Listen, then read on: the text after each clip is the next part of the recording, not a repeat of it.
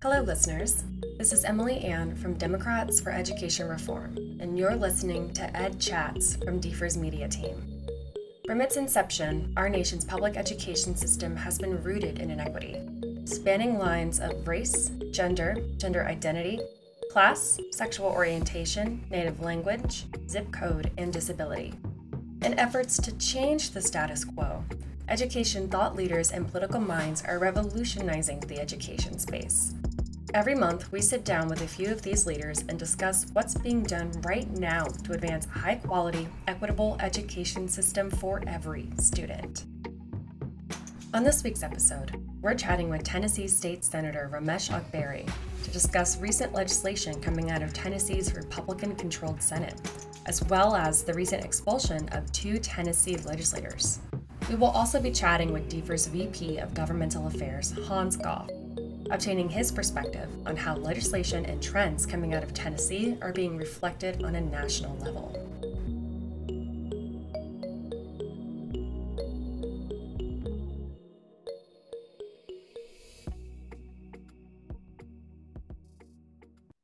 And I did want to thank you so much for giving us your time. Like I said, I know that it is a crazy time in Tennessee right now. So even just giving us a half hour is very much appreciated.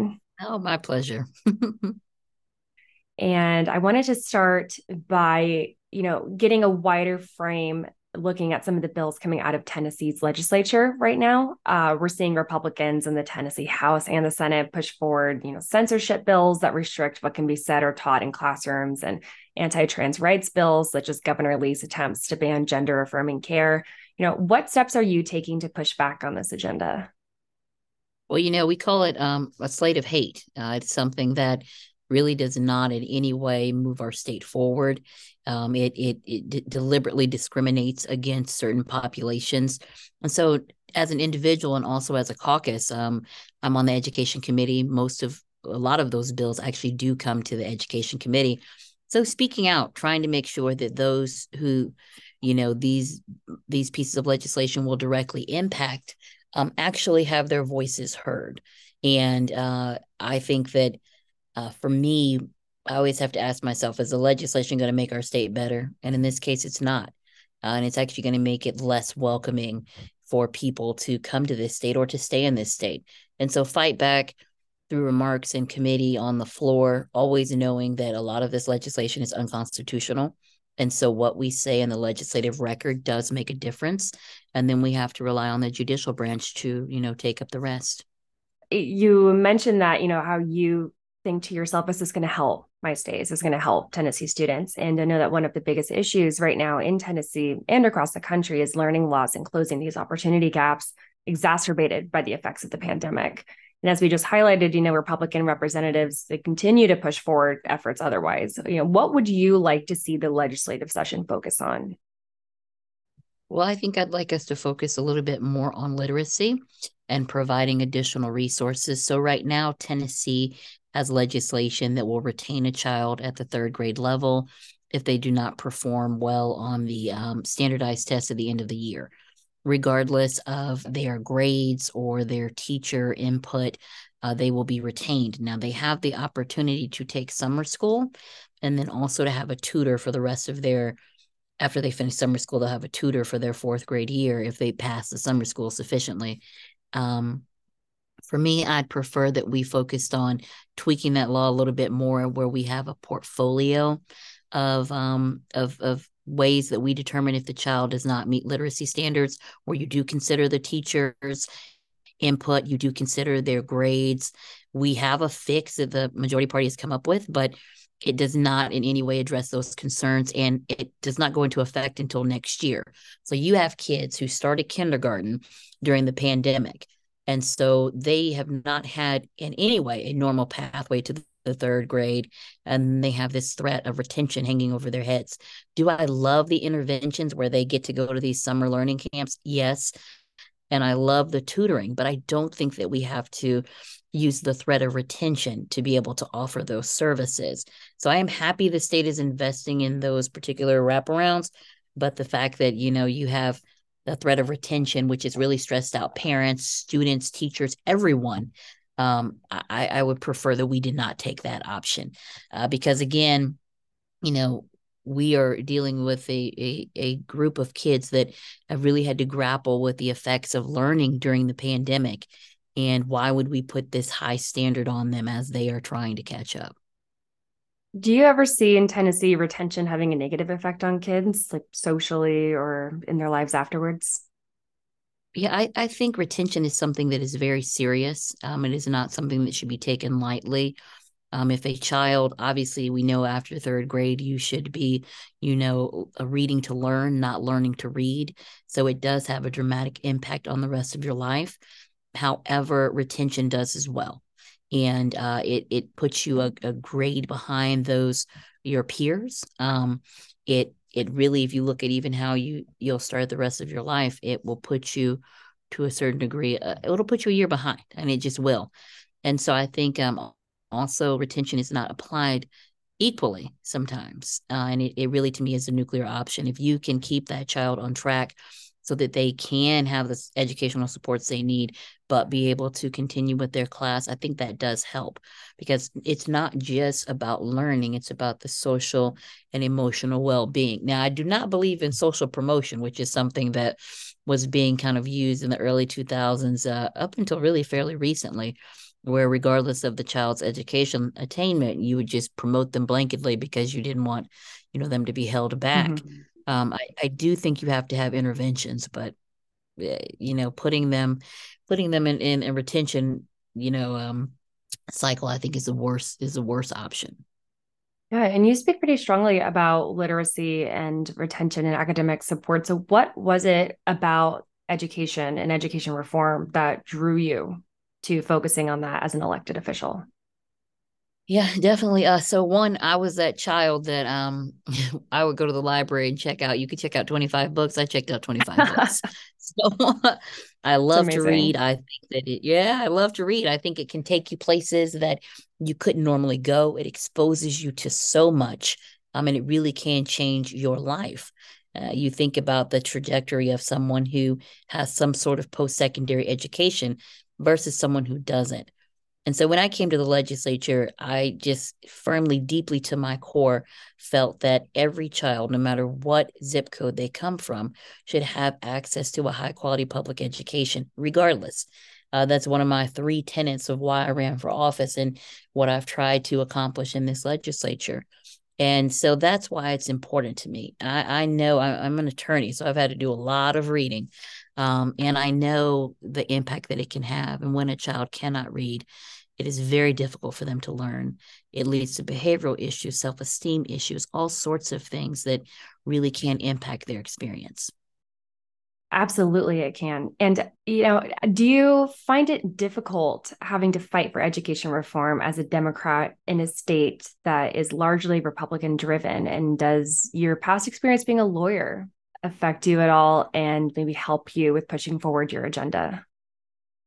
Well, I definitely think, just being able to see both sides of the issue makes a difference. And then having some lines in the sand, right? Like I will support something if I know that it can be successful for the child. And like, for instance, we've had this great debate around vouchers. And for me, I have not seen a state where that type of policy has been successful, right? And so that's something I know that I can't support unless it's the legislation is written in a way where I think that it will work. But I know that, I have great schools in my district and across the state, whether they are the traditional public school or a public charter school, and they are really doing good work to meet the needs of the students in their community. So it's a balancing act, right? Because some people on the Democratic Party might not support certain charter schools, and then you have people on the Republican side who are saying privatize it all. And so you do have to kind of find that balance. For me, I try and focus on things we can agree on. I think as a state, we all say that, when we look at our standardized test scores, literacy is one of those where it just has not, it hasn't grown. And the pandemic exacerbated that. And so we know there has to be a solution. Sometimes it is frustrating, like when that third grade retention bill passed, I was like, this is not the answer. But unfortunately, you have to try and just make things as best as you can and try and come back and fix it if it does pass. Yeah, and to that point, what levers have you been employing to help Tennessee kids closing these opportunity gaps and meet their needs that we've seen really being exacerbated post-pandemic? Yeah, I think working closely with the Department of Education to really see what their approach is and how they can handle the whole child. I've really pushed for community schools where you have wraparound services, because oftentimes you have a family where literacy is not, it's not really present. So it's not just a child; it's also the parents. And if you are yourself not in a position to help your child, then that really does put both of you all at a disadvantage. And so trying to focus on a 2-generational approach, and that gets some crossover from the Department of Human Services as well as the Department of Education, working with our local school boards. I have great relationships with those that represent the area that I represent when we've dealt with possibilities of school closures. When I first got to the legislature, there was this move there's a state school district, the Achievement School District, and a lot of folks in my community felt like, hey, we have schools that are actually improving. Why are they being taken over by the state? And so my approach is work with all the stakeholders, right? Try and iron out all the details before you bring it to the floor. I worked with the Achievement School District, with the Department of Education, with the local school district, and we were able to save 11 schools from state takeover because they were actually improving. Those are not the ones that are designed to be taken over. And that was a great piece of legislation that I think I was either a freshman or a sophomore, a second year in the General Assembly, but giving people a seat at the table makes all the difference. When you show that you're a willing partner as opposed to someone who just wants to burn it all down, I think you can find these lanes where you can really make improvements for people. It absolutely does. And you being from Memphis, I believe, you were being raised in this community. You went through the Tennessee education system. Was there anything that you noticed in your personal experience with the Tennessee ed system that impacted or changed your passion or what issues you choose to focus on? Yeah. So I'll say I felt like I had a great public school experience. I had great teachers who really motivated and uplifted me. Ended up graduating from high school, very high GPA, a pretty good ACT score, 30 on my ACT, and felt like, the colleges that I was considering, I got into all of them: Spelman, Duke, Vanderbilt, Washington University, and St. Louis. And I ended up going to WashU. And when I got there, I felt unprepared. When I was taking a chemistry class, and the kids around me, and we started with nuclear chemistry. Now, mind you, WashU, they do not play when it comes to their sciences, but I felt like I was not prepared to really do well in that course. And I was someone who had excelled all the way through school. I mean, top of my class for the most part, actively involved in community service, did great on the ACT. And then I get to college and I'm like, wow, I think that and I actually said, I think some of our northern or East Coast schools and our West Coast schools, like they offered IB at the time. We didn't. They really looked at education a little differently. And so I did feel ill prepared. And so that for me, and I think Tennessee really had a shift after that in general, where we realized, our kids were scoring really well on the TCAP. But when you looked nationally, when you looked at NAEP, we were not. And so that's when Tennessee kind of began that approach to try and change the narrative. And it did work. Obviously, when we rejected Common Core and all of that, it kind of took us on a different pathway as far as standardized tests. But I think we're back on track. And for me also, I'll tell you, I have a twin who, when she first took the ACT, she got a 23. She's brilliant, okay? She ended up, got familiar with the test, did practice tests, ended up with a 31. And that's because she was not a good test taker. So that to me also says, we put so much pressure on our kids with one standardized test. It really determines so much: how the school is ranked, how the teachers are ranked, what bonuses they get, if the child is retained, all sorts of things. And so that, kind of gave me a heads up that we cannot just consider that one day of testing. While standardized testing is very important, we can't consider that one day as a full picture of that child. And that has kind of motivated me while I've been in the General Assembly. Exactly. So many kids deal with test anxiety or other restrictions that, can make them definitely appear ill-prepared when they're not, just because it's, like you said, it's one day. You never know what's going on in a kid's life that can affect their performance on that one day. Is there anything that you're personally working on or have supported to help with college readiness for kids, since that was something that impacted you? Yeah, definitely. So again, the whole baseline around literacy and making sure they're more prepared, supporting legislation. Like one of my favorite pieces of legislation to be a co-sponsor on was a Tennessee Promise, where any child could go to school, any high school graduate could go to a community college or a school of applied technology free of charge. And Tennessee was the first state to be able to offer that. And I remember the Obama administration was in office then. And that's something that President Obama wanted to do nationwide, but could not get the support from Congress. And so he used, and this is when my state was a bit more pragmatic as well, as far as the Republicans who were in power. I remember Randy Boyd was a commissioner at the time. Now he's the president of University of Tennessee. But at the time, he was on calls with people across the country trying to tell them about the Tennessee Promise. That opened up doors for kids who were in school that said, oh, wait, I can do this. I might not go to a 4-year, but I can start a 2-year, take for free, get my baseline credits and transfer. There's so many transfer pathways for them.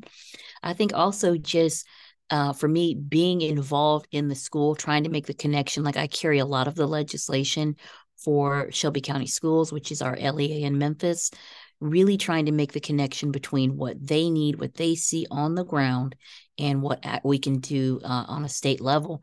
Because at the end of the day, I'm an attorney that's a legislator. I'm not a teacher. I've never been an educator. And you have to kind of get buy-in and support from that community and get feedback from that community before you take actions. And the last thing I'll say that have felt is really important is really looking at how our school system was funded. Our school systems are funded. We were using a formula that was just antiquated and was not fully funding education. We switched to a different one last year that was controversial. Some of my colleagues did not vote for it. I did, because it would put an additional $130 million in Shelby County schools.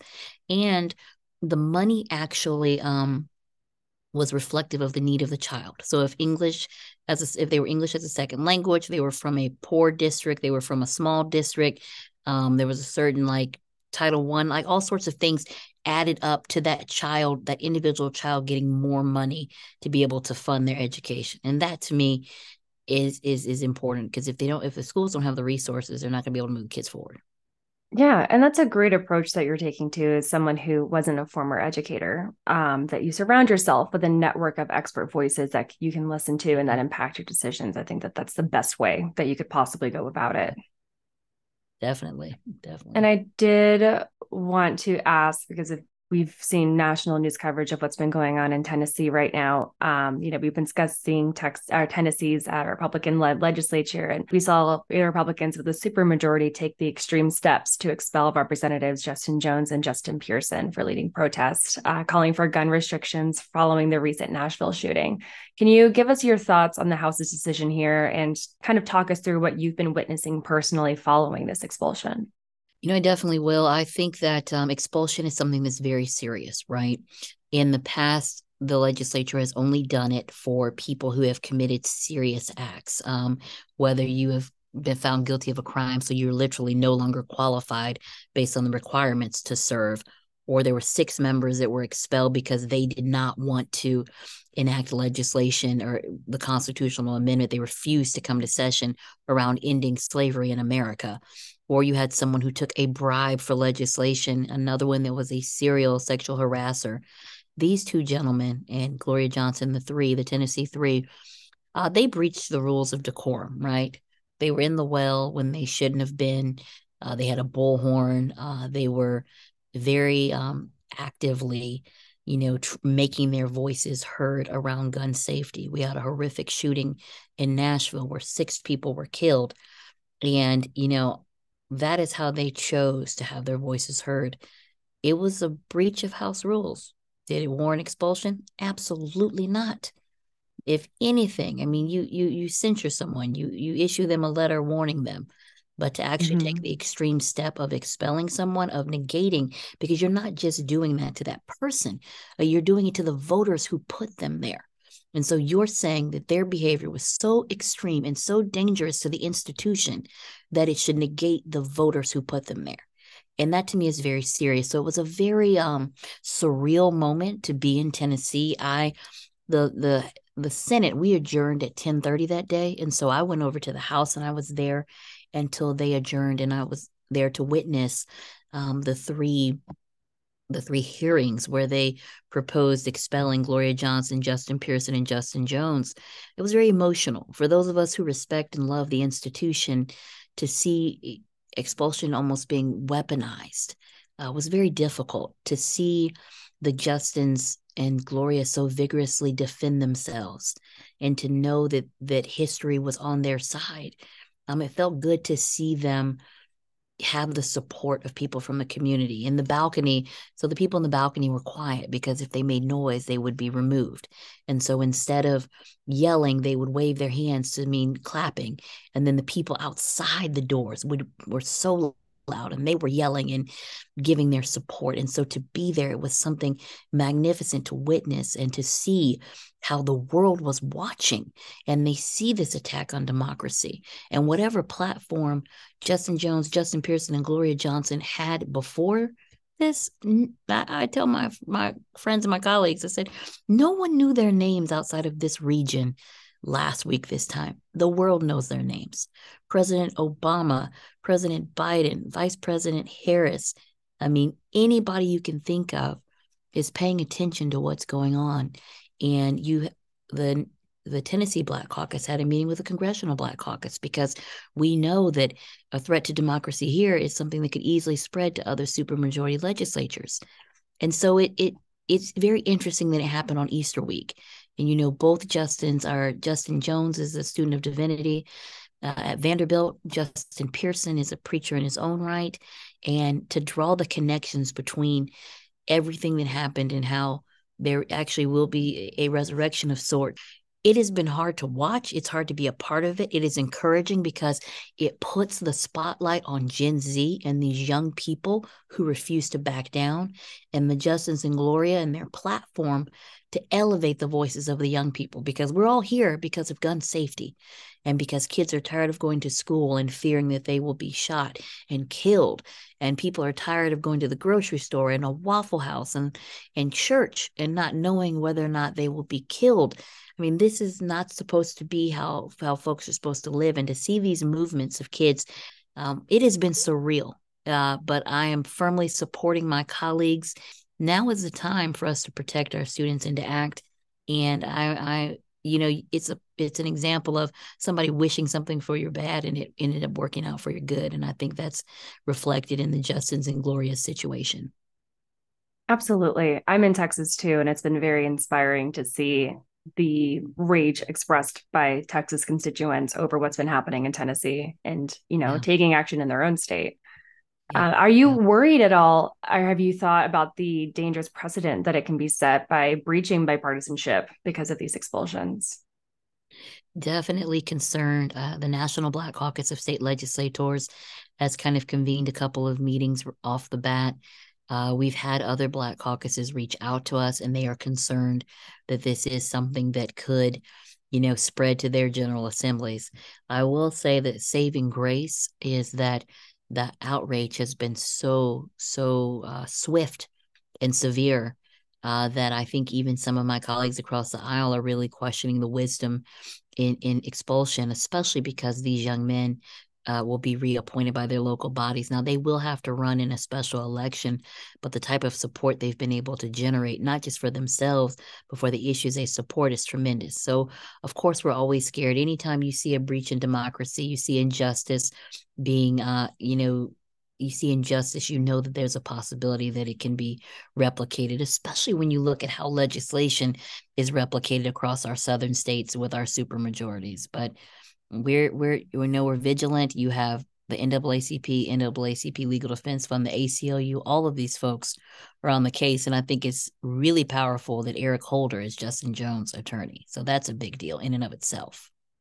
It is. That's a huge deal. In both Tennessee and nationwide, we're seeing legislative bodies say that they're prioritizing school safety, yet they choose to focus on perceived threats such as, drag shows and what they pose to children versus the very real threat of gun violence. And as of yesterday, there have been 146 mass shootings so far in the US, 14 school shootings with 24 people either killed or injured. Do you see this focus on from lawmakers on drag shows to be an actual prioritization of school safety and protecting children? And what differently can the Republican Party do to protect kids? Well, I think focus on issues that are real. Don't stop focusing on these social issues that don't actually impact children. This generation that is here now, Gen Z and even younger, they are about individual expression and respect, and they are not okay with an environment where you have climate control being called a dirty word, or climate change a dirty word, a dirty phrase, and all these anti-LGBTQ pieces of legislation that doesn't actually do anything. And I think that the more my colleagues dig into this type of stuff, the more antiquated they will become. And it will be very difficult for them to inspire a new generation of voters, which I think this next generation doesn't really have party loyalty. They have loyalty to issues. And I think both parties will have to grapple with that. But if you really want to improve school safety, do the right thing, right? Use your power. It's not enough. They have this narrative where, oh, we need to make sure the doors are locked, and you have armed teachers and security guards and SROs and all sorts of stuff like that. When the Covenant School shooting, the teachers were armed, the doors were locked. They did have security on site, and this individual was still able to, in a very eerie and scary way, breach that school and literally hunt down those children. And so now is the time to have the courage to make a difference. How many more mothers and fathers will we have to look at who have lost their children? Can you imagine dropping your child off at school and not being able to pick them up? And then my colleagues are saying it's not about guns. It's not, I mean, most of the issues where we see someone who should not have access to a weapon has access to a weapon and commits these mass crimes. And so if we don't do it now, when are we going to do it? And that's what I would urge them to do. And that's what I've been doing. We've had some good dialogue publicly and privately. Like, now is the time. And Covenant School is a Christian private school, not a public school. Those are from the communities. Like, our governor's kids went there. Our governor's wife's best friend, one of her best friends, was one of the women killed. Our governor's wife taught at that school. So if we can't do something when the optics are that, it's not a gang shooting in Memphis or something like that where people will say, well, it's just, those are lawbreakers anyway. No. It's something that we can make a difference about. And certainly at our schools, kids should be able to go to school and not be scared that they're not going to make it home. And it's crazy that that's the baseline. Just that kids should feel safe going to school. Parents should feel safe dropping their children off at school. When I was in school, we did tornado drills, not active shooter drills. Exactly. And to that point, I think, and it's a very good one, about both parties having to grapple with the younger generation having a priority towards issues and having a loyalty to issues over party lines. And I'm, curious, because bipartisanship used to be something that was more frequent. And, former Tennessee governors, Bill Bridson and Bill Haslam both took a bipartisan approach to education reform, pushing forward a student-focused agenda to support marginalized and historically disenfranchised students. And Governor Lee has not followed in his predecessor's footsteps. Can you talk to us about how the Democratic Party in Tennessee is now forced to take additional steps to close some of these gaps that may have been created by Governor Lee? Yeah, I think that, for us, we're in the super minority. And so I'm the minority caucus. I'm the minority leader. And, there are only 6 of us. And so I've had people from, my colleagues and my friends from across the country, they'll say, well, do you believe in bipartisanship? And I said, of course I do. I have to. I can't have a bill pass without my colleagues voting for it, because 6 votes is not a constitutional majority. And I think that extending, our support, especially around gun safety, like, look, we want to have a real seat at the table. We will support this legislation. In the House, there are 24 Democrats. That gives more cover for people when you have certain Republicans that just are not going to vote for a gun safety bill. And so really trying to say, look, we're here, we're ready to be partners. It has to be meaningful. Like, we're not just going to stamp our name on it, but it has to be meaningful change. But that's what I've always focused on. Anytime I have an opportunity where I can, connect with my colleagues on an issue that matters and that we can agree on, I try to push for that. And that's what I've always done since I've been in the General Assembly. And so I've done the same thing with Governor Lee, just like I did with Governor Haslam. I was in law school during the Bredesen administration, but but definitely it is important. And I really appreciate the fact that you have Governor Bredesen and Governor Haslam, taking that. They have a podcast now. And so they're doing this bipartisan approach, like, hey, we need to have cooler temperatures. Tennessee used to be a more pragmatic state.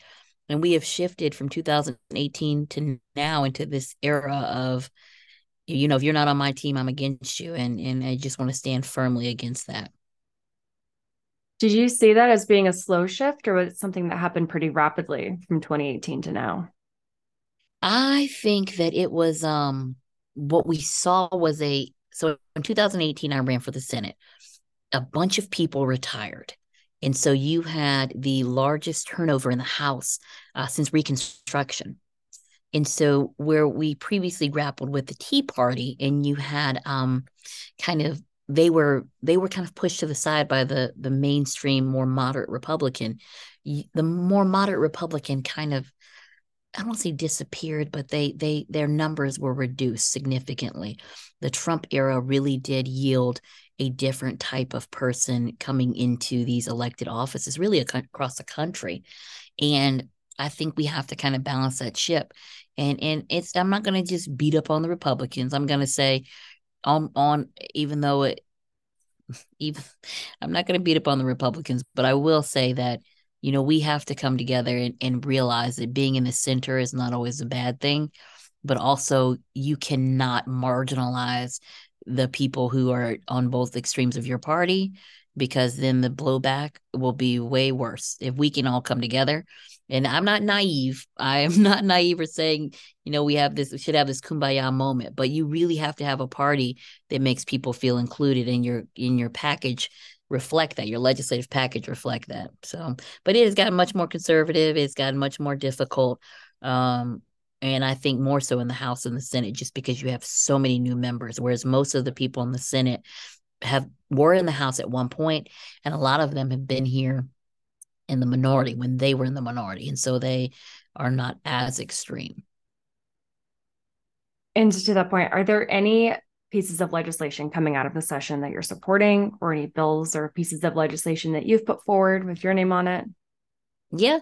So still kind of working through that package, but I passed legislation with Representative Harold Love that would require the teachings of MLK and the civil rights movement to be taught in high school. Right now it's taught in middle school, but not in high school. And so we made that a requirement. I have another piece of legislation that really looks at statistics around ninth graders as a prediction of whether or not they will be high school dropouts. So really forming the baseline. We're working with EdTrust on that to really form the baseline of information to see how that will inform us for other pieces of legislation. So pretty excited about that. There's other stuff around our HBCUs, trying to continue to fight for Tennessee State University. They've had some significant turmoil, especially with the legislature trying to replace their entire board. And so really trying to work with my colleagues to even that because they are the only public HBCU in the state. There are certain things in the governor's budget that I'm really supporting. There's a group out of Memphis that I met with them one time, Pure Power. And the work that they do, they partner with students and they mentor them and they partner them with a college student. And so there's a school in my district, Whitehaven High School. They have the 30 plus ACT club. They have 80 people, I think, in the $1 Million Club as far as scholarships they've received. And so being able to get funds for peer power has been a big priority of mine. And fortunately, the governor put $1 million in his budget, his amended budget for them. And so we'll see once the actual final budget passes, hopefully that number will stay. I'll tell you my big thing that I've been trying to work on has to do around juvenile justice. And also the expulsion, not expulsion, but the use of exclusionary discipline for kindergartners and pre-K students. Could not really work, get some consensus with my colleagues, so we'll work over the summer and into the fall.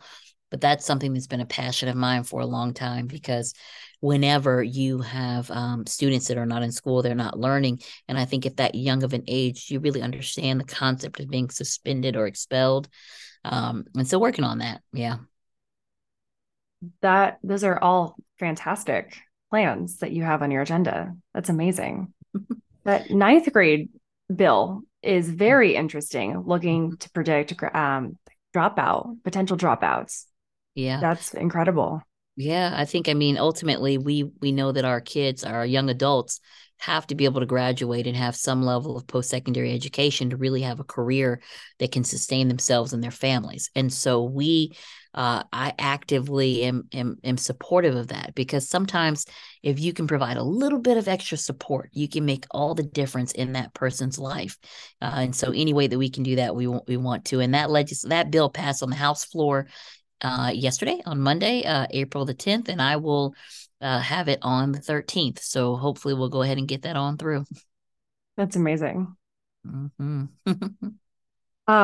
I definitely wanted to thank you for giving us that Sure. overview of Tennessee's legislative priorities and your agenda specifically. I think that it very much helps shine a light of what's going on in Tennessee and the ways that people can help and plug in. Oh, yes, definitely. It's been my pleasure.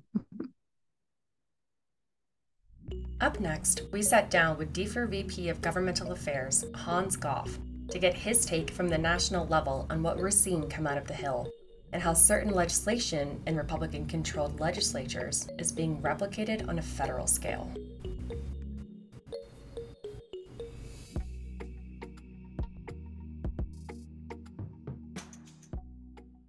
So just to kind of jump in, so as DFER's VP of Government Affairs, you spend a great deal of time on the Hill. Can you give our listeners an overview of a few of the education bills that are coming out of the House and Senate right now? Of course, and thank you so much for having me on. Currently there are a few key issues, finding common ground between Republicans controlling the House and Democrats very narrowly controlling the Senate. So we are in a divided government, and while significant progress is unlikely, Democrats are very committed to putting students and family first. And we see this, right, in the introduction of over 80 education-related bills since January. One notable bill is the Rebuild America Schools Act, and that was reintroduced by Ranking Member Bobby Scott in Virginia and Senator Reed. And that aims to improve infrastructure of schools across the country. And another really important bill is the assault weapons ban, which has been reintroduced in both the House and the Senate. But I will say, like, as a department, we continue to work towards, educating and informing members of Congress and their staff. And we know that Democrats, even though we have a slim majority, the goal is for Democrats to retake the House in 2024. And so when that does happen, we're ready to push, positive legislation forward to ensure that education remains a top priority for students and families. Do you think that the assault rifle bill has good potential? It's so much going on in the country that every week, there's unfortunately, gun violence on multiple fronts. And so it's top of mind for families, it's top of mind for legislators, but we do live in a very partisan environment, which can be caused to gerrymandered districts and a lobbying groups that's really aggressive. That it's hard to say whether that piece of legislation will get passed, but it's needed, and I think that what you see around the country with activists pushing forward to have some type of ban will continue, and that's what we need to kind of keep that drumbeat going and put the pressure on those that are opposed to get the legislation through Congress and to the president's desk. That makes a lot of sense. So you think that maybe we'll see some more pressure on this bill and bills like it coming from activists and coming from even just people who are on social online? Yeah, that's right. I think it's your ordinary citizens that are like paying attention that are gonna push this movement, to more policy driven actions that become law, because it's affecting everyone. Like everyone, you talk to, people are starting to say, "Yeah, I know someone that this happened to, and that are affected by it, whether it's a friend, colleague, or family member." And when it gets to that level, it's a problem.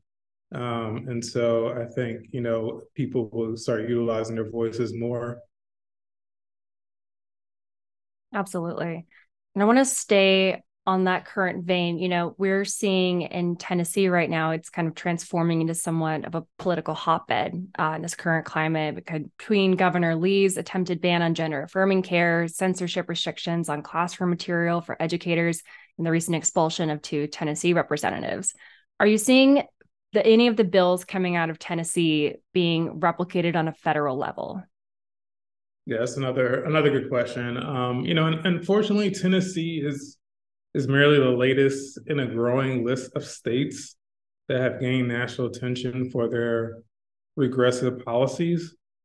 Nevertheless, I find it inspiring that young people in Tennessee and throughout the country have taken a stand, both literally and figuratively, against lawmakers who are pushing for the enactment of such policies. While it's true that many of these states now have Republican-controlled legislators, even like supermajorities, these young people are demonstrating that the future is, in a way, that's already here, and that many Republicans may not have control for much longer. And I think, they know that. And what we're witnessing really is attempts by the far right to implement those kind of regressive state policies at the federal level. It's really disheartening to see that, protecting guns over children or banning books, rewriting history in states, discriminating against trans individuals are all being prioritized. We're thankful that Senate Dems do have have a slim majority in the Senate. So these bills, don't have a huge chance of passing. But that's why it's critical for folks to cast their vote and make their voices heard and go to the ballot box, because without the slim majorities that we won last cycle in Arizona and Pennsylvania and Georgia, we'll be facing an even grimmer reality with some of those type of policies. Yeah, absolutely. And Tennessee is not the only one, as you mentioned. I mean, between Texas, Florida, I mean, a lot of our southern states, I mean, we're seeing the same thing being replicated. And, as we had touched on, the expulsion, short-lived as it was, thankfully, of Tennessee Representatives Justin Pearson and Justin Jones, it did set a dangerous precedent of lawmakers on one side of the aisle taking punitive action against Democratic electeds. What are some of the potential effects a move like this could have on local and national democracy? Yeah, I mean, it's dangerous. This was the first time something of this magnitude has happened as far as expulsion of as a legislator for like a non-criminal activity. So democracy is definitely, democracy is a fragile thing. I think we've seen this over the last, 8 years of like, how fragile this institution is. We've been fortunate enough and blessed that, this country has had these, this institution, right? And there was a lot of blood and a lot of people have been invested to make this country as great as it is. But we do see that, this pulling, right, this tension, and you can feel it in cities, states, and federally, that we have to protect our institutions. And so I think people are becoming more and more aware of that, and that there's definitely greater attention to to our democracy, quite honestly. And it's at the where I sit, as the VP of Governmental Affairs, it's like you're in it every day. Like you're in DC and you kind of work with different legislators and you're in this bubble. But it could be taken away, relatively quickly. Like we saw what happened in Tennessee, and thank God they stood up. And I call it like another civil rights movement happened where people paid attention, and I think people are going to keep paying attention, and that's what we have to keep the pressure on, because it's easy for folks to go pay attention for a moment and then go against their daily lives and kind of forget. But other entities are at play. They are wanting to disenfranchise folks, and we have to be sure that doesn't happen. And what are some ways that we can keep people paying attention past a 24-hour news cycle? Yeah, that's the difficulty. I think that the news media is, when we have 24-hour cable news, there's always something going on, and people have responsibilities and and their lives. You kind of have to use media in a way that target individuals where they consume information. I think that before social media, before the 24-hour news cycle, it was only a few ways and mechanisms people consume news and media, but now it's so vast. People are on their phones. Videos are 10 seconds, 30 seconds, and it's like very short snippets of information. People's attention spans are becoming shorter and shorter. And so just as media has changed, like our method to reaching individuals has to change too. You have to be more nimble. You have to be more creative. And use technology. Like technology is constantly changing. Before it was you would, do a canvassing, a door knocking operation, knock on someone's door. Folks don't open doors anymore. So it's like, what are those mechanisms and ways that you can kind of reach people? So I think the answer to that is just like look at the new tools that are out there, be nimble, reach people in exciting and new ways. I still consume media through clips in the mornings, and I consider myself a older millennial, so I'm not on TikTok, but some of my younger friends and colleagues are, and that's how they consume news. So it's not a one way approach, and I think that's what's different. Whereas like before, it was like I'm just gonna put this ad up on this stream or this platform. Where now you have to use all the tools that's available to kind of reach the majority of people. Yeah, and getting through the challenge of making people care about an issue that might not necessarily affect them. That's right. Like every morning in the news, we're seeing culture wars, for example, dominating the conversation surrounding in-school climates for students, instead of the focus being on necessary topics such as closing equity gaps, restoring missed learning for students, and increasing funding for academic supports like tutoring interventions. What is your takeaway on ways that we can work to shift the national conversation to key issues instead of this consistent anti-trans, anti-LGBTQ, and racist rhetoric? Yeah, another good question. I alluded to this a little while ago, but this is a particular moment in history. It feels like, at times we are on campaigns, you always say, this campaign is important. This is going to change, the trajectory of our lives. But you feel that, like you feel every campaign and the moment we're in, like these are historic moments. Things that are unprecedented are like happening, and we're living through that. So we are in another civil rights movement and moment. But I do believe we're on the winning side of that, like coming to DFER and EARN. I love the work that we do, and it can get daunting, whether it's our work or other, grassroots activity work that are trying to fight through that white noise. But, the pastor of my church, always says like light comes in the morning. And so that's what you kind of have to keep you going and keep you focused, that, it has become harder to communicate positive messages, but as long as we don't give up, I do think that we will change hearts and minds, and that's what keeps me going. I love that. You kind of have to see the positive. Otherwise, to your point, you get so bogged down by all the negative conversations that it can be hard to find and keep hold of that positive mentality. Yeah, that's right. So we touched on this too, but we are all aware of the negative and long-lasting effects that misinformation, especially the lack of media literacy, has on the American public and our education system. In order to focus our attention on where it needs to be in order to close these opportunity gaps with students, what do you believe needs to change to have these productive conversations that can actually lead to meaningful action for kids? Yeah, I think, listeners should know that there's a team of people in DC fighting for a student-centered agenda. We always put the student first before the circumstance.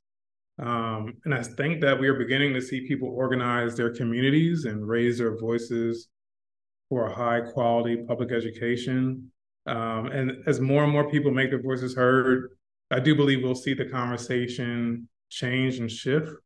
That will lead to more meaningful action for our young people. So we have to keep organizing is the short answer to that, and not let up, because it's great to know that you are on the right side of an issue, and that the majority, when you look at polling and you talk to parents and families and students, the issues that we fight for, they care about and they want.